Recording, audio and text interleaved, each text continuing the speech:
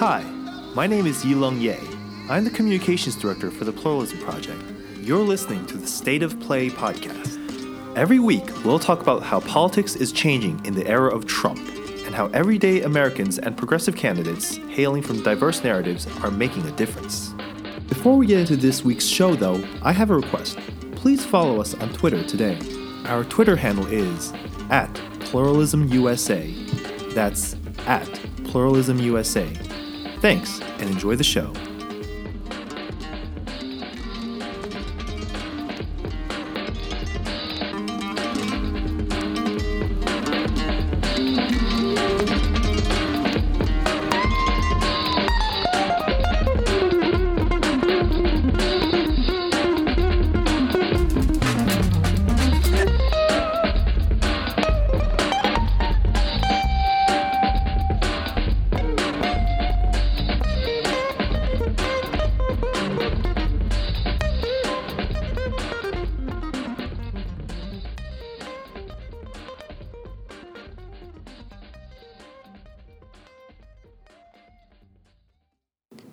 First, we begin today with marking the loss of Arizona Senator John McCain after a battle with brain cancer. He was 81 years old. Senator McCain lived a storied life. The son of a Navy admiral, he followed his father's footsteps, serving our country as a Navy air pilot during the height of the Vietnam War. During the war, he was shot down and captured by Vietnamese guerrillas who tortured him, leading to his later vociferous opposition to waterboarding and other tortures being used on even the most hardened terrorists and mass murderers in American custody. He served an impressive 6 terms in the U.S. Senate, representing the increasingly diverse and growingly liberal state of Arizona despite being a Republican. He was the GOP nominee for president in the historic 2008 election, where a coalition of millennials, minorities, and progressive Americans of all backgrounds chose to elect Barack Hussein Obama to the White House. Senator McCain was known as the Maverick Republican for bucking the GOP Senate leadership more than a few times. However, after Barack Obama was elected and inaugurated, McCain would often be the face of his most vocal opposition, especially on matters of foreign policy. Still, the two came to have a grudging, if distant, respect for one another. Senator McCain is also remembered for defending Latinos and Muslims against the Islamophobia and anti-immigrant hysteria that the eventual leader of his party, Donald J. Trump, would normalize in American culture and society as the defining value of modern-day republicanism. Sadly, like almost all of his battles for good to reform the GOP, he too would lose this one. Today, the Republican Party stands for one thing: the ultimate dismantling of the American dream. With the death of John McCain ends an era of civility in American politics. The renegade Republican was a fierce ally of freedom of speech and religion, even as the GOP descended into its sad state of affairs today as a party of hate, fear, and evil child snatching. God rest Senator John McCain. This is the State of Play podcast. Hello, everyone. This is Hamza Khan with the State of Play podcast from the Pluralism Project. This is our first full episode, and it's going to be a little bit shorter than what we usually will be doing, only because we're still getting used to the format of a podcast.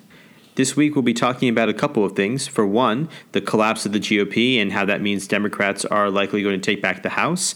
And two, what on earth is going on in the Trump White House? How many of his aides are currently in jail or on trial? It's impressive. I'm not going to lie to you. With that, sit back and enjoy the show.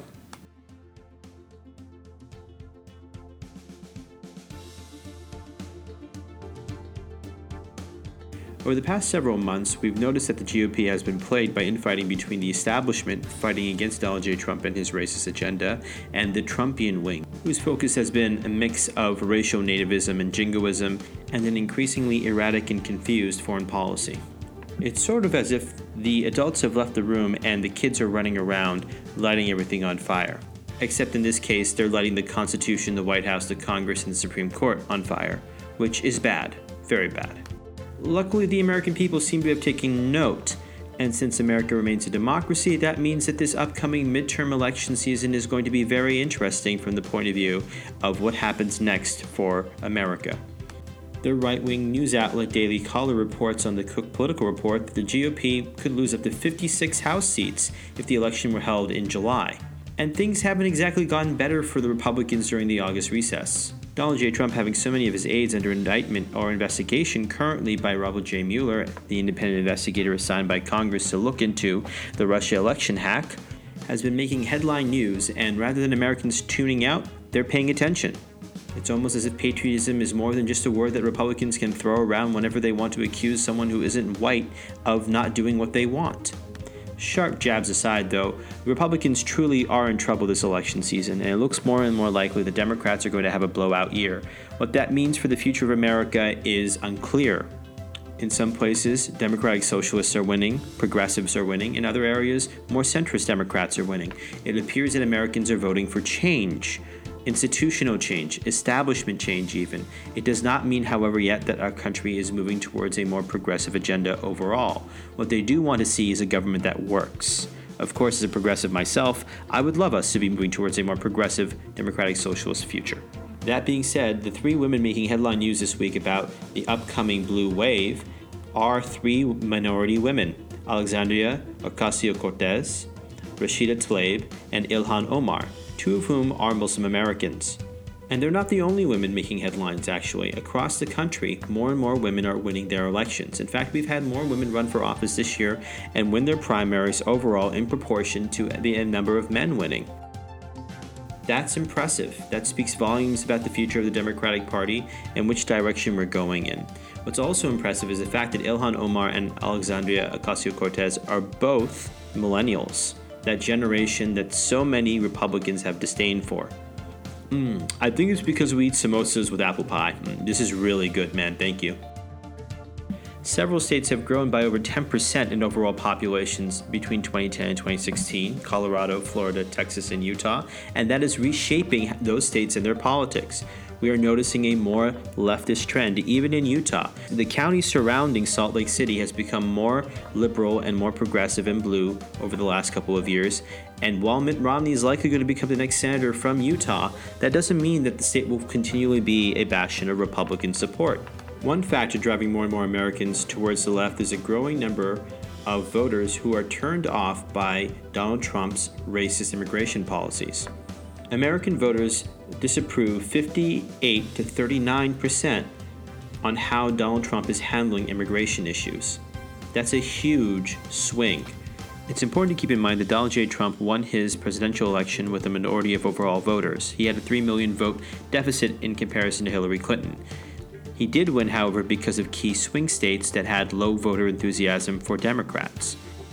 But congressional elections aren't determined by swing states. They're determined by the amount of people who turn out overall in 435 districts across America for Congress.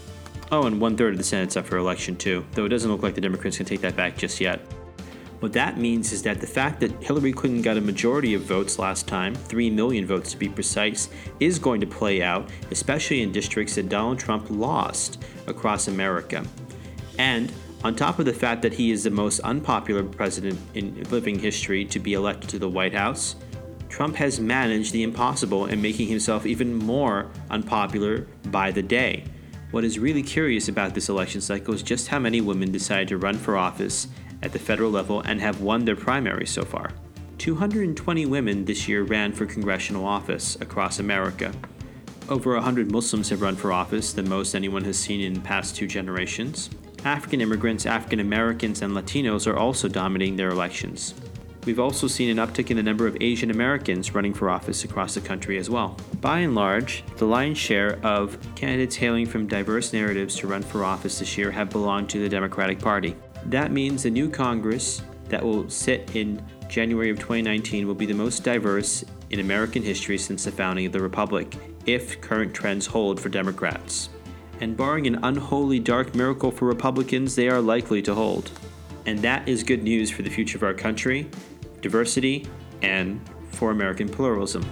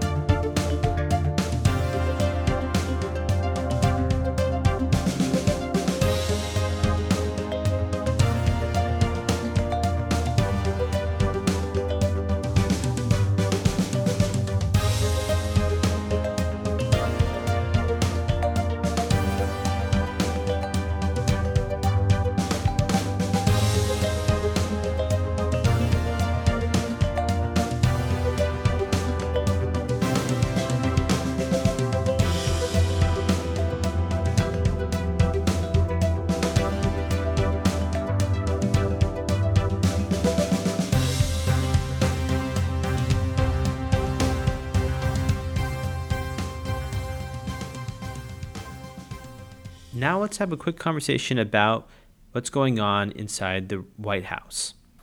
A lot of Democrats and liberals are excited right now at the fact that so many of Donald Trump's aides have been investigated, indicted, and convicted of various crimes, some of which are related back to the election scandal in 2016, and some of which have absolutely nothing to do with the election so far. But a word of caution. The world is watching us. Every time America's democracy is under threat, every time we have a scandal such as this one, every time we don't live up to the values that our Constitution holds dear, the rest of the world asks the question, why is America in charge again? That's a serious problem for us. The American dollar is the world's reserve currency. Technically, our economy is the largest in the world. American culture is sought out across the world, and our military might is legendary. But mightier civilizations, larger civilizations, and more historied civilizations than our own have collapsed under the weight of their own hubris. And Donald J. Trump and his associates in the White House are giving an excuse to all powers across the world that engage in authoritarianism, that have human rights violations up the wazoo, and are committed to a different way of life, a way of life in which the 1% matters, not the everyday people. Mr. Trump is giving those styles of governance credence. Indeed, he is going farther. He is giving credence to the idea that corruption is not a mortal sin, and that laws are made to be broken by those with influence, power, and wealth. Such ideas run counter to the values of our Constitution, and indeed the American dream. So we must ask ourselves, what are we going to do about it? Yes, impeachment is an option, albeit not a likely one at this point. Yes, the obliteration of the Republican Party would probably be a good thing for all Americans, but that isn't exactly true either. One-party rule is what plenty of leftist societies have done. They call it communism and socialism.